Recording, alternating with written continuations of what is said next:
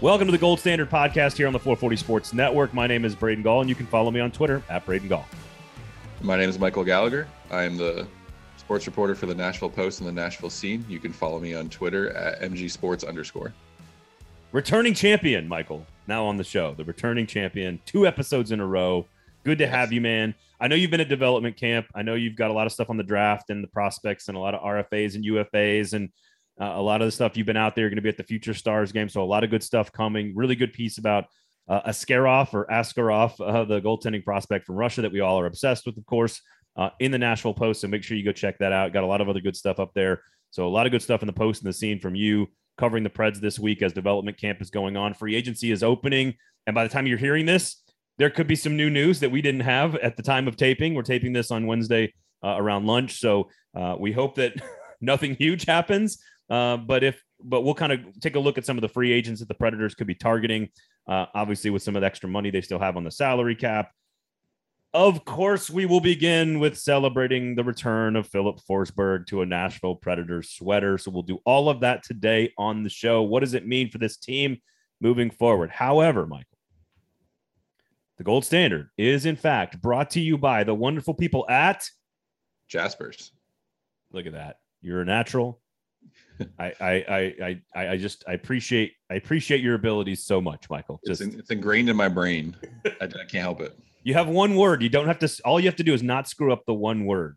It is Jaspers, and it of course is over on West End. The parking is free. The game room is spectacular. There's an air hockey table in there. There's a skee ball, the Pop-A-Shot. There's all kinds of great stuff in there. It is literally the 5-tool player of sports bars. You could go with a significant other for a nice meal. You could take the kids for a raucous time. You can go with the guys to go watch a game and play in the game room and drink some beer and as a happy hour. You can go for a business lunch, and never will you ever pay for parking, Michael, ever. You'll never pay for parking. Which is a rarity in Nashville. It is. So we really appreciate and love the support of the wonderful folks at Four Top Hospitality in Jasper. So if you're listening to this, please go check out the location over there on West End. It is a great place to watch any sporting event and just grab a beer or a meal. And I've been doing a lot of talking this week, Michael. The words are starting to run together in my head. I feel you. So go check that out, of course, and order the Gold Standard cocktail, which is named after this here podcast. So, all right, I guess let's just start with the news. It was Filip Forsberg's bachelor party. We sort of saw this coming from a mile away. It was like a slow moving train wreck that was just continuing to kind of drip and drip and drip. And then sure enough, the bachelor party needed some more funding, and $8.5 million per year for 8 years for Filip Forsberg got done over the weekend, and $68 million total.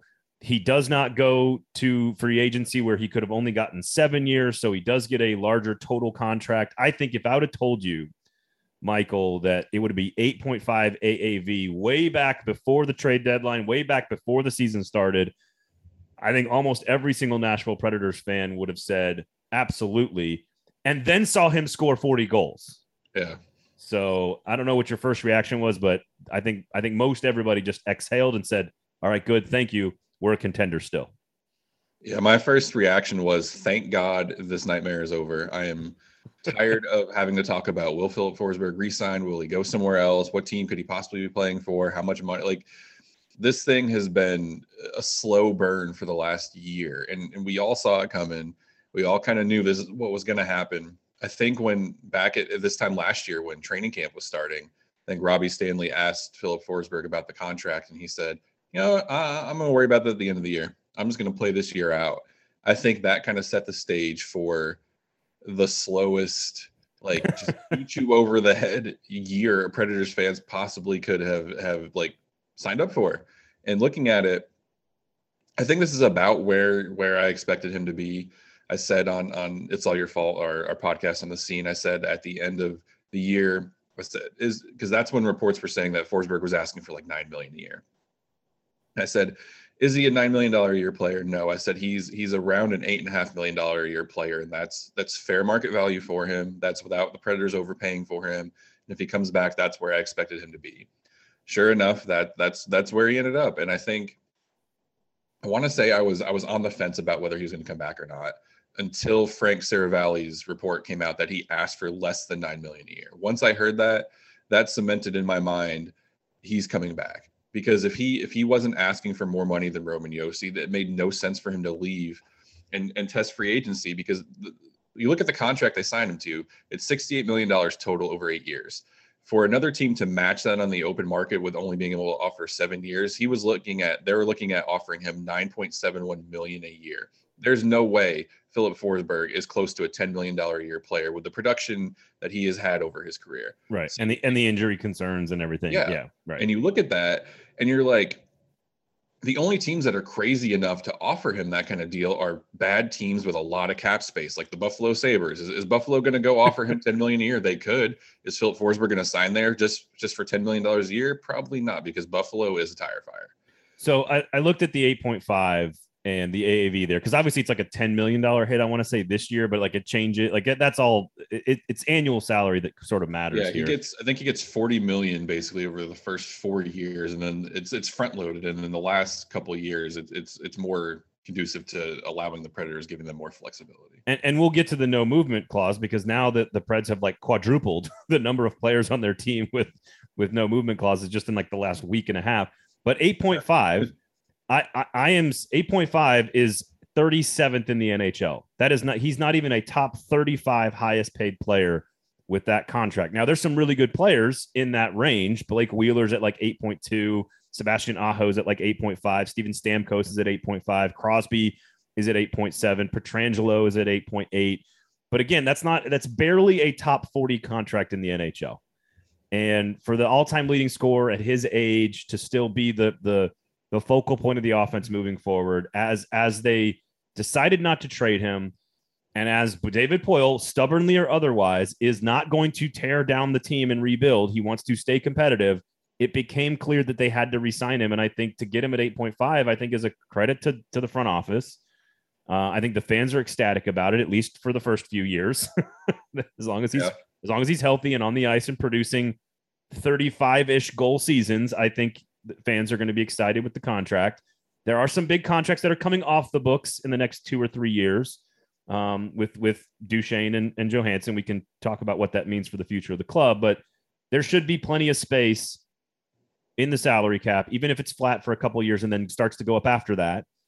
There should be plenty of space to continue to build a winning team. So I have no real complaints about this other than the stress it caused me personally, Michael. Yeah, no, I'm right there with you. And that it's all anyone ever wanted to talk about. You see, readers and fans, they're like, so is Forsberg re-signed? And like, I had people, like some of my friends that are in my church group, they're like, hey, what's the deal with Forsberg? And I'm like, I wish I had inside information to give you guys. I really don't. They're playing it close to the vest. And this is one of those things where Forsberg had all the leverage up until he signed the deal. This is one of the very few times where David Poile had no real chips to push to the middle of the table here. This was all Filip Forsberg in the driver's seat. And credit to him. He even said when he re-signed and he had his press conference, there was never any, he didn't go to David Poile and he wasn't like, hey, I have all these other offers, like you better come at me with your best offer. It was, he wanted to be here, and this was where he was negotiating in good faith. And he even said that this was, I think his fiance is from Georgia. They're building their family here, and this is where they want to be. And he said Nashville's home. And he even also mentioned too, he threw in there, he likes kind of the upward trajectory of the team. I think making the playoffs last year in a team that most people thought was going to be like a quote unquote rebuilding year, I think that showed Forsberg that the young players they have, they can win with them. Bring in some players. We'll see how Ryan McDonough will be, depending on if they get a top 6 forward today or tomorrow or any point in free agency. This is a team that can contend and can compete. I don't know if they're a Stanley Cup contender, but they can at least be competitive in the playoffs, which I think right now is just David Poile's what he wants to do right now, is be competitive in the playoffs. Yeah, and I think assuming everything continues to evolve, they go get another piece, let's say, maybe 2. I don't think, and we can have this discussion, because I don't think I know you wrote about this. I don't think they need to go get a second piece for like the 4th line. I trust the Admirals, Carl Taylor, the development staff, some of those younger pieces, and John Hines to find a piece that fits on that line. They've done a good job of developing those types of players in the last 18 months, 2 years. It's the top 6 winger that I think that they need to go get, and we'll discuss some of those names. But if they go do that, with Forsberg back, if Duchesne and Johansson can just, even if they come back to the pack a little bit, but they maintain next year, and you add McDonough to the defense, it is a better hockey team. And they're already were a playoff team. Could they challenge for second or third place in the division? I think that is totally reasonable. And I think that fans can be excited about where the team is going. I'm with you. I don't think they're a cup contender, but Colorado's not going to look like Colorado next year. I mean, they're still going to be great, but they're not going to look the same. I mean, they spent, what was it, $49 million on bringing Val Nichushkin back. He was kind of the top of my wish list for the Predators. If they're going to go out and get a top six forward to slot in next to Ryan Johansson and Philip Tomasino, that was the guy who I was eyeballing. I feel like he would have been a great fit. But Colorado, being as savvy as they are, they re-signed him. They let Andre Burakovsky hit free agency. There's a couple other guys they just re-signed. I think Josh Manson this morning for $4.5 million. Colorado, Nazem Kadri is going to be a free agent. They have too many good players and not enough cap space to bring back. So I think Tampa's in the same situation. So which is why Ryan McDonough is now on the Predators. Right. They're these good teams that have good players, and that's ideally that's what you want. You want to be a team that's so good that you have so many good players that you just can't afford to bring them all back, because that shows you're doing something right. You're building your team the right way. And I think with free agency, and I wrote about this and we could talk about it a little bit. David Poile, he basically has two holes to fill on the second line and on the fourth line. And there's a couple ways that he can attack it. Hold off on that, because I do want to talk about that. And I want to get into where you think they should go and how they should do it. But I want to ask about the no movement stuff, because now you've got Roman Josi signed with the no movement clause. Filip Forsberg has a complete no movement clause for the first 6 years of this deal, which would take him up to age 33. There's a 15 team no trade list for the last 2 seasons of the contract. Ryan McDonough also has, I think, 3 years of like a partial no movement, and then 1 year where he's altogether no movement. So is this just David Poile up against a wall saying, I've got to try to build a winner, and the last thing I have in my pocket to play is this no movement thing that, again, before this, it was Pekka Rinne and that was it. That really ever got this. Now you've given it to Josi. Now you've given it to Forsberg. Now you've got McDonough. It feels like this is now going to have to be par for the course for David Poile, or what do you make of the no movement part of all of this? I don't think it's going to be a trend for David Poile. There's a reason. Well, there's 2 reasons why he hasn't given out no trade, no movement clause. One, because the Predators, up until Pekka Rinne and Roman Josi and Filip Forsberg, haven't had good enough players that can demand those kind of clauses and be given them. Everybody wants a no movement clause when they sign a new contract. You're just not going to get it unless you're a Connor McDavid or a Filip Forsberg or truly elite player.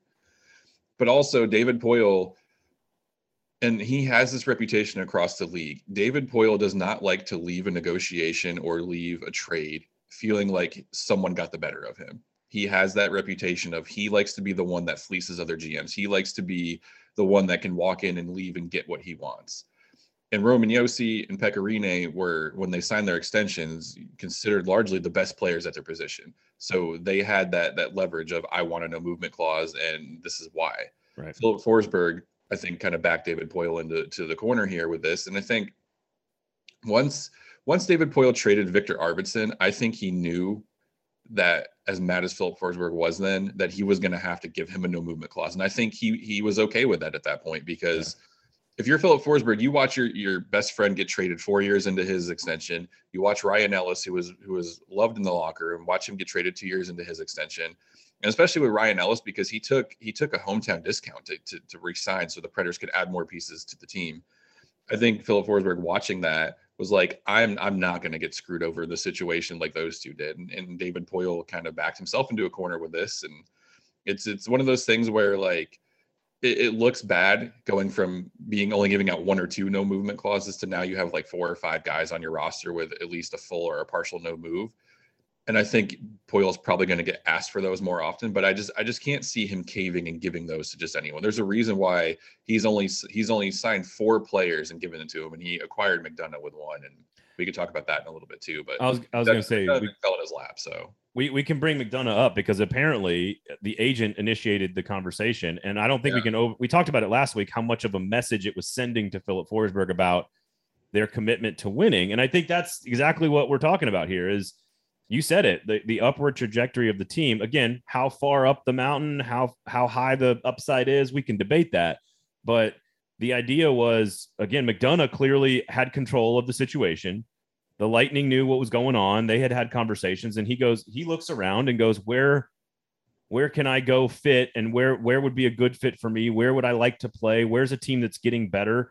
Oh, by the way, it didn't cost Nashville really much of anything, and it helps re-sign Filip Forsberg. I mean, that move is starting to look, again, not as much like David Poile went out and did it like some shrewd thing, but like it was presented to him on a silver platter, and the team is better off today because of it.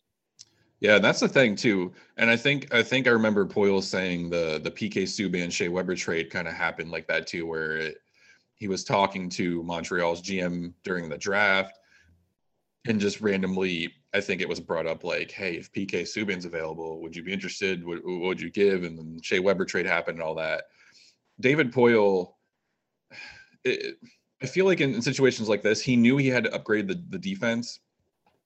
I don't know what other moves he was planning, but if you're sitting there and Ryan McDonough's agent calls you and says, hey, Tampa's looking to move me, would you be interested in acquiring me? You'd be brain dead not to absolutely listen to that phone call. And like, yeah, he has a no movement clause for the last 4 years of his contract, but if you're David Poile, you make the trade and you figure all that out later. And essentially that's what he's doing. And I think the thing about this is too, so I had a lot of readers from the Post ask, he has 4 years of a no movement clause left. He waived it to come to Nashville. He didn't waive it for the entirety of the contract. He waived it for just this year. Right. So when a player does that, he waived it for this season, meaning that he got traded from Tampa to Nashville. But the remaining 3 years, he still has that no move protection in there. So if he were to get moved 2 years from now, David Poile would have to go and do the same thing that Tampa Bay's GM did and ask him, hey, if we trade you, would you mind waiving this and stuff like that? Right. It's not completely 1,000% lock, stock, and barrel. It's just unlikely that you're going to move one of these guys without them at least having to agree on it. And there's ways around this stuff too. Like if David Poile absolutely cannot afford to pay Ryan McDonough in 2 years, like there will be a way to get him off the roster that they'll probably try to accommodate him and stuff. But and that's the thing too. Like you look at, I think Minnesota had a couple players with Suter and Parise, and there was maybe one or two more. You never want to have. It's a good rule of thumb never to have more than like multiple players with no movement clauses, because then you're handicapped. You're handicapping your team with like, okay, like with the expansion draft, there were so many GMs that had players with no movement clauses that they had to protect those players when it would have probably been beneficial to let them be exposed and maybe lose them. So you never want to back yourself into that kind of a corner. We'll get into the draft, the development camp. We'll get into some of the prospects and some of those other things here coming up in just a few minutes, but $9.6 million left. And you said it, you presented a couple of options in your story on the Nashville Post, Nashville Scene. Of course, It's All Your Fault podcast as well with you and Megan. Make sure you go check all that great stuff out from you guys. Swing by Jasper's as well. Make sure you go to Jasper's on West End. 9.6 left. And again, we're taping this right at the beginning of free agency. To me, I want to talk strategy with you because you kind of laid out the options in your story. And I think the strategy is what matters. Next week, we'll probably have a player to talk about, whether it's the right move or the wrong move. I don't want to get into necessarily like, Niederreiter versus Palat versus Burakovsky. Like we can debate all of that stuff maybe next week as to what they should have done. And we can look at the numbers then and we'll have hindsight at that point. No pun intended. But to me, it's the strategy here. I trust this organization to give me a fourth line winger. I just trust it, whether that's Afanasyev, another young player, Huntington, like whoever. I trust them to develop that piece. I would like to see them go $5-6 million on a top six winger that is going to make this team a better competitor right away. David Poile, I believe on 102.5 The Game, said he's got to be concerned about signing something long-term because the salary cap could be flat, and he's got other pieces he has to be worried about. Carrier, Fabro, a few other guys he's got to re-sign over the course of the next few years. We'll talk about Fabro in a second because I think you and I are on the same page that Fabro may not be long for the organization potentially. So I think what's the strategy here for the Predators with this almost $10 million? I've laid out my perspective. Where do you fall? Yeah, and I wrote this in my story. There's two ways he can go about doing this. He has the $9.61 million in cap space, and I put in my story the two big holes to fill are the second line forward and the fourth line forward. And I felt like the two ways that he could go about doing this to spend most or go all in with his cap space on a legit top 6 winger, Andre Burakovsky, for example. Or he can bargain hunt for a fourth liner, or he can promote someone from Milwaukee because they're all on entry level contracts. Or he can do what David Poile typically does, take the 9.6 million, divide it up, go after 2 players of kind of equal skill set and pay them an equal amount of money. So kind of looking at like, basically you're looking at maybe signing Andre Burakovsky to like a $6 to $6.5 million contract and then promoting Igor Afanasyev up to the fourth line. Or you're looking at going out and getting Dylan Strome and Max Domi and paying them each $4.5 to $5 million a year. Now Afanasyev was, to be clear, Afanasyev was one of the final cuts last year. Yes. And didn't come up at all, but he's a guy that we don't think is long for Milwaukee. Yeah, and at development camp, he just looks like he's not an NHL player anymore. He looks like an NHL player. 6'3" to whatever. We'll get to development camp because I know you had a chance to watch a lot of hockey, and there's a lot of probably more excitement about some of the farm system pieces than maybe we expected, at least at the forward position.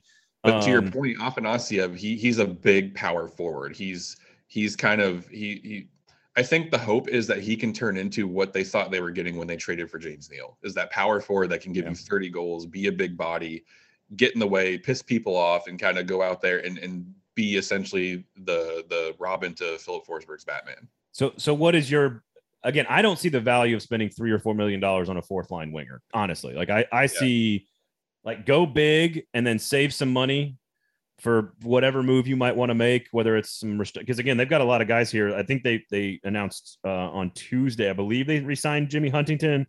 I don't know where the Yakov Trenin deal sits, but like Jeremy Davies, David Ferentz, and Matt Luff are not coming back. Yeah. It doesn't look like Nick Cousins, Rocco Grimaldi, all those guys, Matt Benning, they're not coming back. They went and got John Leonard in the trade. So like, there's a lot of moving pieces at the bottom of this roster that we don't know like exactly where it's all going to shake out. Yeah, and I think I'm kind of in the same mindset you are. If you're going to get a top 6 winger, get a legit top 6 winger, and that would be someone like Andre Burakovsky and maybe a couple other players. I think because there's also solid fourth liners, like I mentioned this in my story, like Brendan Lemieux. If you kind of followed him and what he did with the Kings, he's that the gritty fourth liner that can go out there and be physical. I think his career high is like 18 points in a season. He's not going to score, but you have him out there because he had 9 fighting majors, 97 penalty minutes, someone like that. He can be had on $1 million to $1.5 million to $1.5 million per year contract. I think you gotta, if you're looking at a top 6 forward, you got to spend close to $6 million a year on him. That's just the reality of it. I would take Niederreiter at $5.5, $6 million a year. I would take Palat at maybe 6.5. I would do that. The key is going to be, how does Poile work the salary cap magic, not just for this year and maybe next year, but for the years after.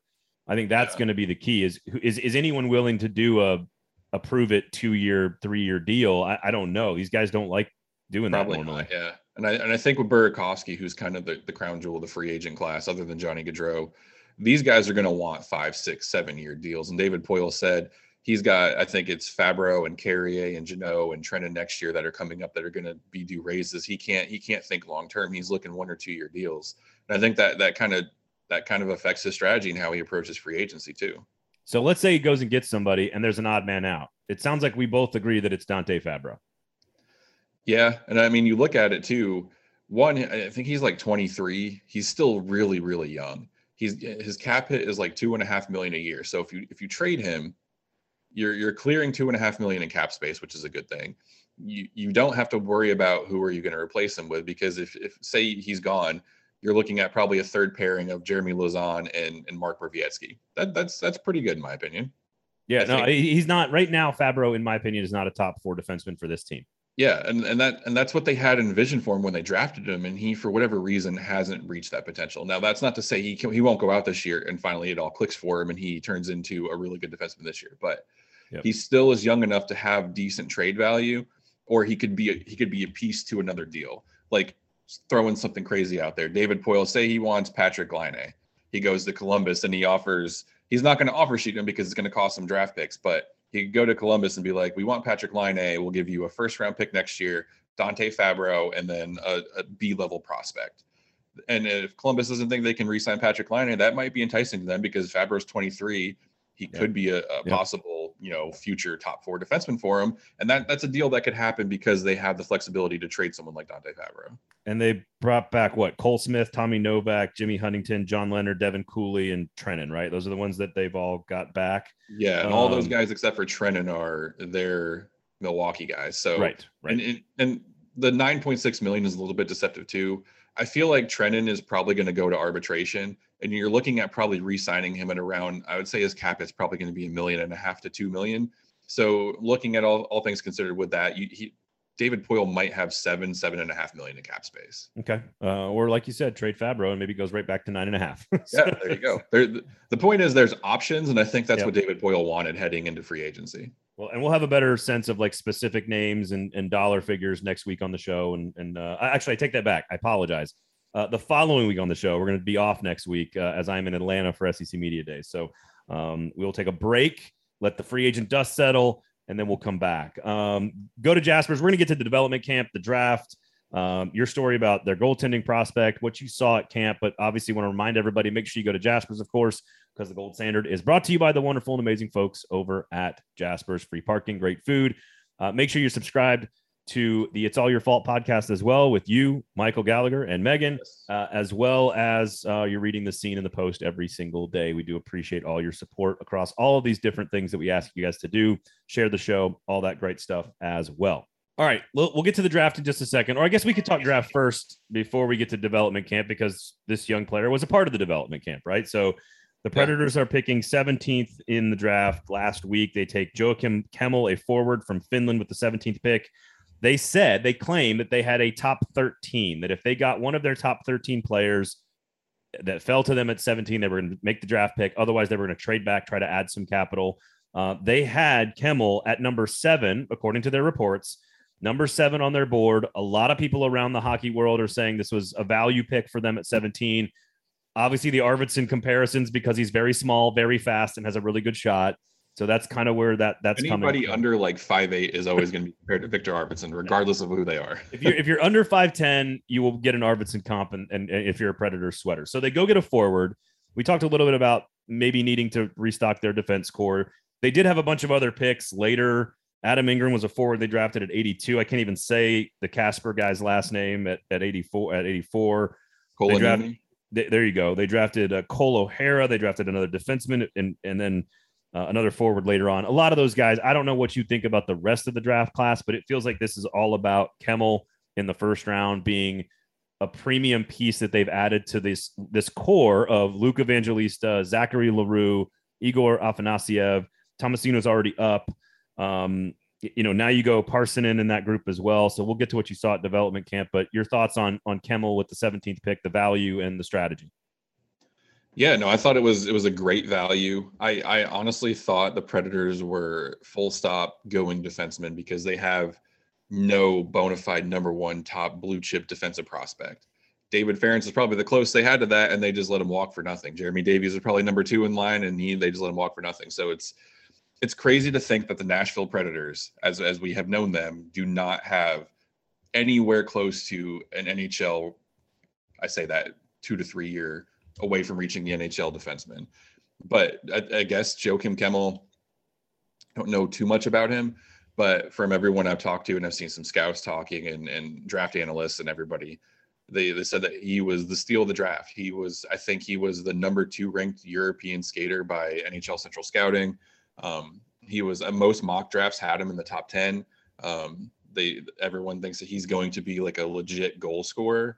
And that's what he said. He doesn't really speak English very well. So when you ask him about himself, he just basically is like, I can score goals. It's what you want. You want a player to be confident in their goal scoring ability. But I think he had 15 goals and 23 points in 39 games in Liga last year. I think he won the Rookie of the Year award. And what's crazy is he started out his first, I think, 16 games and he had 12 goals, and he's playing against grown men as I think he was a 17-year-old then. And then he had an injury. He missed, I think, a month or so, and he came back and he wasn't quite the same. And I think that's what hurt his draft stock. I think he got off to such a hot start that they thought this kid is going to be lights out. And then the injury kind of set him back a little bit. And that might be why he fell to the Predators at 17. But from everything I'm reading from, Corey Pronman, Jeff Sabota, Scott Wheeler, elite prospects, Dauber prospects, all these guys, they're saying that he can skate, he's fast, he can shoot the puck, and he can score, and he projects as a top 6 forward. And that's really what you want out of your first round pick. Did you see that in the first couple of days on the ice at development camp? I did. I see that potential. He's 18. He's very much still, he got the first glimpse of the NHL and all that stuff. But you see the talent as he's out there and he's skating. You can see the quickness, the shiftiness. You could see the offensive creativity when they're doing individual drills and they're running, like just doing scoring drills and net shooting and stuff like that. And I think the one thing that stood out to me just in the 2 days that I saw him is that, one, he can carry the puck up ice really well, which is what you want. And like the Predators want people that can play really well in the rush. That's just kind of how they play primarily. And I think Kemmel's game translates well to that. And his main weapon is his shot. He's got an NHL ready shot right now, which we said the same thing about Eeli Tolvanen, and the results have yet to come with that. But I think Kemmel they're going to bring him about the right way. He doesn't have the hype that Eeli Tolvanen had coming in. And I think that's ultimately what's kind of derailed him there. But I think Kemmel is someone that he can be, I don't know how to say this. He can be, I don't want to call him like the Messiah, like everyone was calling Eeli Tolvanen, but he can be that. He got top 6 potential? Yeah, he can be that goal scorer without the hype of having to worry about, what is he doing if he had an off game, right. Criticizing the kid. Well, and he's not going to go back to the KHL and score and break every single record the way Tolvanen did at Jokerit or whatever. So Zach LaRue, Luke Evangelista, Igor Afanasyev, and Joakim Kemmel. Are those the 4 forwards that you were watching primarily? Did you see growth from those guys the way you wanted to see them? Does one look more ready than the other? I mean, obviously they've got some league stuff they've got to work through and get through the HL. Like there's age stuff that they've all got to deal with, but does it feel like they're all on the track the way they need to be? I would say so. Kemmel's still the wild card because we don't really know that much about him, and this is his first development camp and stuff like that. So I would kind of put him on the shelf and worry about him in a year or so. But I think all the tools are there for him to have that top 6 potential. I think the guy that's NHL ready right now is Igor Afanasyev, and he was dangerously close last year. David Poyle, I think it was a week or 2 into the season, he was doing a radio interview and they asked him how close Afanasyev was to making the roster. And he was like, it was like splitting hairs trying to decide between him and Tomasino. And they ultimately went with Tomasino because they thought he could reach his potential quicker. Afanasyev, the kid's 6'3" and he's 200 pounds. Like he's a load. If he parks himself in front of the net, good luck trying to move him off. Think of Patrick Hornquist, but with like probably 3 or 4 inches. Right. That's the kind of net threat presence that he brings.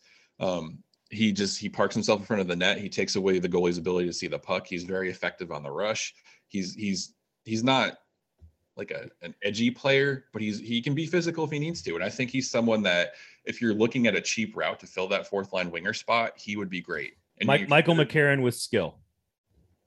Yeah, basically. Well, Michael McCarron was like 6'7", but I know, but yeah, you get my point, right? Go stand in front of the net, mess up people's lives. He would be the perfect complement because right now you're looking at the 4th line is probably going to be centered by Cody Glass, and Eeli Tolvanen's probably going to be the other winger. So if you put Afanasyev on that line, you have youth, you have skill, you have goal scoring, you have physicality, you have size. That would be a perfect 4th line for them this year, I would think. Zachary LaRue, he looked pretty good as well. It's kind of hard to judge someone when they get drafted and they're immediately compared to Brad Marchand. Like you kind of expect him to be like a jerk, and he admits he's like, I kind of am, but you know what? That's what works for me. He looks like he could be that physical guy. He even said, look, I'm not changing who I am. The Predators drafted me to get under everyone's skin, and that's what I do best. He's that's what I was looking for from him. And then Luke Evangelista, God, the potential this guy has just from watching him 2 days. And I tweeted this out yesterday, so I don't want to get ahead of myself, but he looks like the real deal. And I tweeted out a video of him. They're just doing simulated scoring drills and stuff, but his wrist shot is so deadly. He's got this curl and drag motion that's very deceptive. I just feel like he's someone that can put it all together very quickly. I wouldn't rule out seeing him with the Predators maybe at the end of the season, but I think we're looking at someone next year who could definitely challenge for the opening night roster. Well, they've got they just the forward depth is starting to look a little bit better in the farm system, and you start to see 4 or 5 guys that are in there, and you're starting to see it, and that doesn't include Cody Glass, who's probably transitioning this year. When I talked to Carl Taylor a couple of weeks ago on the episode, I recommend going to listen to it because he talked about all these guys. But Jimmy Huntington is a guy that I think he said was the closest thing to the next Tanner Jeannot. So I think Huntington's got a chance to be a part of this team. But Evangelista's numbers, like you talk about having a good shot, like he backs it up with like 1,000 points. He's scored a boatload of goals in whatever level he plays in. He's there and he's scoring. So and that came out of nowhere almost too, because his 2 years in the OHL before he was drafted, he had I think he never had more than 23 goals in a season. Yeah. What do you have 55 last year? Yeah, 55 goals and 111 points. It's crazy. All right, what other names did you see? Luke Prokop, I don't know if he stood out. Any defensemen? And then Juuso Parssinen was getting some run on the social. So what's up with him? Yeah, Juuso Parssinen, I think, is someone who I would not rule out seeing him in Nashville this year either. He's someone who he does everything. He's very coachable. He does everything the right way. Someone, I forgot who I was talking to, but someone described him to me as Mika Salamaki's demeanor, but with Craig Smith's skill set. And I think they meant it as a compliment. I think that's a compliment. Yeah. If you're that size, you have that kind of size and speed and shooting skill. Yeah. But with Mika's ability to go out and just ruffle some feathers, Yeah. I think it was meant as a compliment, because I think what they were trying to say was he can be physical and kind of be hard to move off the puck, but he can also go out and put up 20 goals, which, if you're the Predators right now, you're looking for 20, 25 goal scorers, and I think they might have one. And he's someone who kind of, I don't want to say he came out of nowhere, but he wasn't really highly regarded last year. And I was reading the Athletics prospect rankings, and I think Scott Wheeler said something about he's someone who could ascend very quickly. And he went from little known prospect to probably one of the standouts of development camp through 2 days. So I wouldn't be surprised to see him in the NHL this year as well. No one really stood out among the defensemen. I mean, Luke Prokop, obviously, because not good news. Yeah. Because everyone wants to talk about him, and he has a very fascinating story, and just kind of it was good to hear about how his life kind of changed since coming out. And the new owner of the team has some different ideas, perhaps. But it was good to hear about that. And he looks solid. He's what surprised me is he looks a lot bigger on the ice than I actually thought he would. And we know the Predators love their big defensemen, so that's something that you watch in a couple of years. His size could get him a spot in Nashville down the road. I noticed that last year in training camp when I was out there at practice. Like, he's a big dude, man. Yeah, and I know Joachim Kondolik, he's listed at 6'6", but he looks like he's 7 foot when he's on skates. Like, I think that's the thing that surprises me with development camp every year, is seeing how big these prospects look. And they're 18, 19-year-old kids, and they're towering over everybody that's there, and it's crazy. But in terms of defensemen, the only other person that I would say really kind of stood out, well, Spencer Stastny stood out a little bit. He was from Notre Dame. He looked really quick and very fluid with skating. But Ryan Ufko, I don't know how you say his last name, but he had a solid year last year. 31 points in 37 games. His team with UMass, they won the Hockey East championship. He was a Hockey East all rookie selection, Hockey East all-star honorable mention. He has the college pedigree now. He got invited to the USA Hockey Junior Evaluation Camp. So I think he's probably, if there's any defensive prospects that could separate themselves, I'm looking at Ryan Ufko, because I think he looked good skating. He looks pretty good. Could be an offensive guy if he needs to, but he looks like a very solid prospect. Okay. All right. There you have it. All right. Well, let's talk Askarov. You did a big story about this. And I mean, there's a moment there where he's literally in the same gym as somebody else who gets basically put into military prison in Russia and was concerned about his ability to get back to the United States. Did you get a sense that he was pretty relieved to be here in the United States? And what have we seen from the big fella? Because again, when we talked to Carl Taylor a couple of weeks ago, I said, what was your first impressions of him? And he comes out in his pads and you go, and I think Carl Taylor's quote was like, whoa, now that's a goalie right there. So I guess it's pretty obvious when you see him, but I'm really more interested in his journey and his mindset, because there's probably a lot of Russian players that are very torn between what's going on with their country and what they have to worry about with their own lives. And I think that that's a really fascinating sort of crazy place to be because of the war in Ukraine and how Russia is handling their own citizens. And like, it seems nuts to me for a kid of his age to have to deal with this professionally. It's just nuts to me. Yeah. And I don't speak Russian, but I could tell because he had to have Igor Afanasyev translate for him.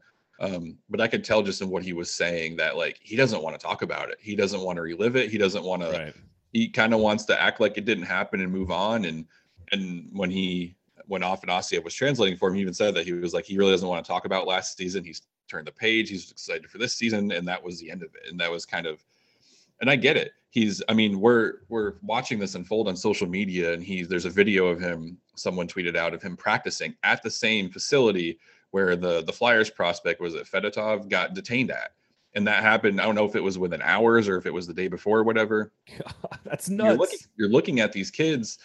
And I think Fedotov got detained because they said he was trying to evade his military service. And it's like, the kid's 18. He's a prospect for the NHL. I don't think he's trying to evade anything. I think he's just trying to make a career for himself. Right. And then it came out, I think TSN said during the draft that Askarov was going to be back and there was nothing to worry about. He fulfilled his military service and stuff. But he literally got into Nashville Sunday, was on the ice Monday skating and stuff. And yeah, he's 6'4". He's obviously not as big as Pecorine, but he's bigger than Saros.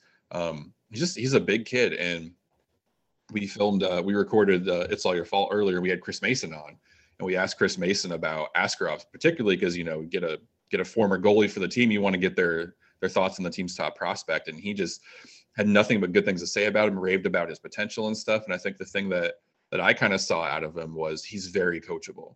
And that's what kind of drew my attention. We were watching the drills yesterday. He's standing there, and I think it was Ben Vanderklok that was showing him something. And Askarov's eyes were laser focused on Ben Vanderklok. And I've seen other goalie prospects. They're getting coaching from random coaches on the ice, and they're looking in the stands. They're watching the forwards. They're not really kind of present to what's going on. Yeah. And I think he's just, I hate the term student of the game, but to be cliche, he's a student of the game. I think he's here to soak up everything he can. And Ben Vanderklok is one of the best goalie coaches in the NHL. If you're going to listen to someone, listen to him. The only other person I would probably put above him is Mitch Korn. But I think that was something that really stood out was he's here, he's soaking it all in. And you look at it too, last year he played, I think it was 16 games total. And David Poile said that he was being punished by SKA St. Petersburg because they knew he was leaving for the NHL at some point. Right. They sent him down to their minor league team, basically. This kid hasn't really played a competitive game since January 13th. The good thing is, though, he came over at the end of the season, the end of the KHL season. He was with Milwaukee for their Calder Cup playoff run. He didn't play any games, but he got to experience, and I wrote this in my story, he got to jump from one playoff run to another. So while he wasn't playing, he got that experience of the KHL playoffs and then the AHL playoffs and stuff. And I think this year, he and Devin Cooley should probably be close to a 50-50 split, I would guess. But they're setting him up for success, I think, the right way. Well, and what's really interesting about the Russian players traditionally, it doesn't necessarily apply to this one individual player, but traditionally they're a little bit more closed off culturally. They don't really assimilate as much as into the American culture the way, maybe the Finnish players do or the Swedish players do, or the Canadian players certainly can do very easily.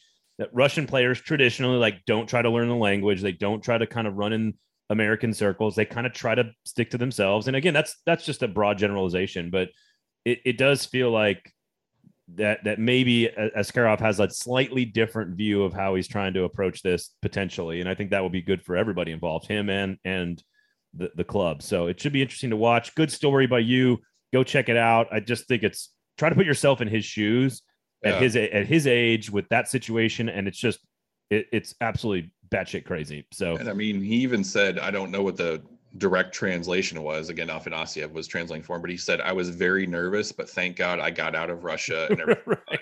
Like, that's nuts. Think of being a 19-year-old kid and worrying about possibly being captured by your government's military and being detained and forced to go to a military camp, basically. And there's nothing you can do about it. It's crazy to think of how bad the situation could have been for him. And I think he and the Predators are both relieved that he's over here. I don't think he's ever leaving North America as long as anything's going on with Russia and Ukraine and everything. So I don't think anyone has to worry about that. But I think he's here to stay. And I will refrain from making media jokes and locking up media in this country. I'll just refrain from making all those jokes. All right, last question here for you. And I didn't tell you I was going to ask you this, but I just want to know, Okay. what, like, how the hell can the Nashville Predators take advantage of what Chicago is doing? Short answer: go sign Dylan Strome to be your top 6 forward. I mean, he's 25. He's got potential, I think. But yeah, I mean, they're quitting. They're quitting hockey, right? Like, they're tanking so hard for Connor Bedard, and I tweeted out like, I really hope that he takes a stance and, like, aside from being the first overall draft pick, and like and maybe I'm not a professional athlete, so maybe this is just me. I would have a really hard time just morally being excited to go play for an organization like the Chicago Blackhawks, given what just happened and what happened to Kyle Beach and how they swept it under the rug for the sake of winning a Stanley Cup. So if I'm Connor Bedard and I know the Blackhawks are tanking for me and I don't want to play for them, I would let it be known I will never play for your organization. But that's clearly what they're doing. It's crazy to think that, was it Dylan Strome or Ryan Strome? I don't know. I get them confused. Dylan Strome and Dominic Kubalik. They're both, one's 25, one's 26. Kubalik was a 30-goal scorer 2 years ago. Strome had 22 goals last. Like, these guys were playing in Chicago's top 6 for the last year or two, and they weren't even qualified. And their qualifying offers were like $3.5 million and $4 million. Like, you blatantly tanking for Connor Bedard. I don't know, but Nashville, I don't really think they have to do anything to take advantage of it other than just sit back and laugh at Chicago as they lose games. Like, this is what Predators fans, this is their Christmas. They have waited for Chicago to be so bad. And of course, Blackhawk fans will come back with a rebuttal of how many cups have you won, because that's all they have. And it's because they were so bad that they have those cups. So, like, let's be careful. Exactly. Let's be careful here. It's why Colorado just won the cup. So yeah. But I think Predators fans should just honestly sit back and just bask in the glory that's going to be Chicago's misery for the next 2 to 3 years. And they're going to be good again. They've gotten a taste of winning. They're not going to go back to being, a bottom feeder in the league. So I think just enjoy it. Just enjoy that Chicago is going to be bad for 3 or 4 years, and just enjoy it while it lasts. Yeah. Enjoy. Hopefully, get those 10 points, those 5 wins, and call it a day, and continue their dominance over the Blackhawks the way they have the last 3 or 4 seasons, where they just absolutely obliterated them in the regular season. So what they need to do is not let Chicago turn into the new Arizona. No matter how bad Arizona is, they always give the Predators fits. Do not let it's true. become the new Arizona in that regard. That is true. Damn Arizona, man. That's such a weird team, man. Knocking them down a spot in the rank in the playoff seeding at the very last minute. Literally in the very last minute. So, all right, go check out the post. Go check out the scene. It's all your fault as well. Make sure you swing by Jasper's on West End, our wonderful and amazing title sponsor. We love them. If you take a photo of some pictures of some food, photo of a picture. If you take some pictures of some food, make sure you tag Jasper's in it, at Jasper's on Twitter there. Jasper's Nash, I think, is their Twitter handle. Of course, you can get to Michael at MGSports_. You can get to me at Braden Gall, at 440 Sports. Check out the YouTube page as well. We really appreciate all your support. Please share the product. News coming. We are taking next week off because I just need a break. But Michael, thank you so much for hanging out with us for the last couple of weeks, and we'll talk to you soon, man. So thanks for hanging out, dude. We appreciate it. Absolutely. For Michael, I'm Braden. Thanks for listening. This has been the Gold Standard here on the 440 Sports Network.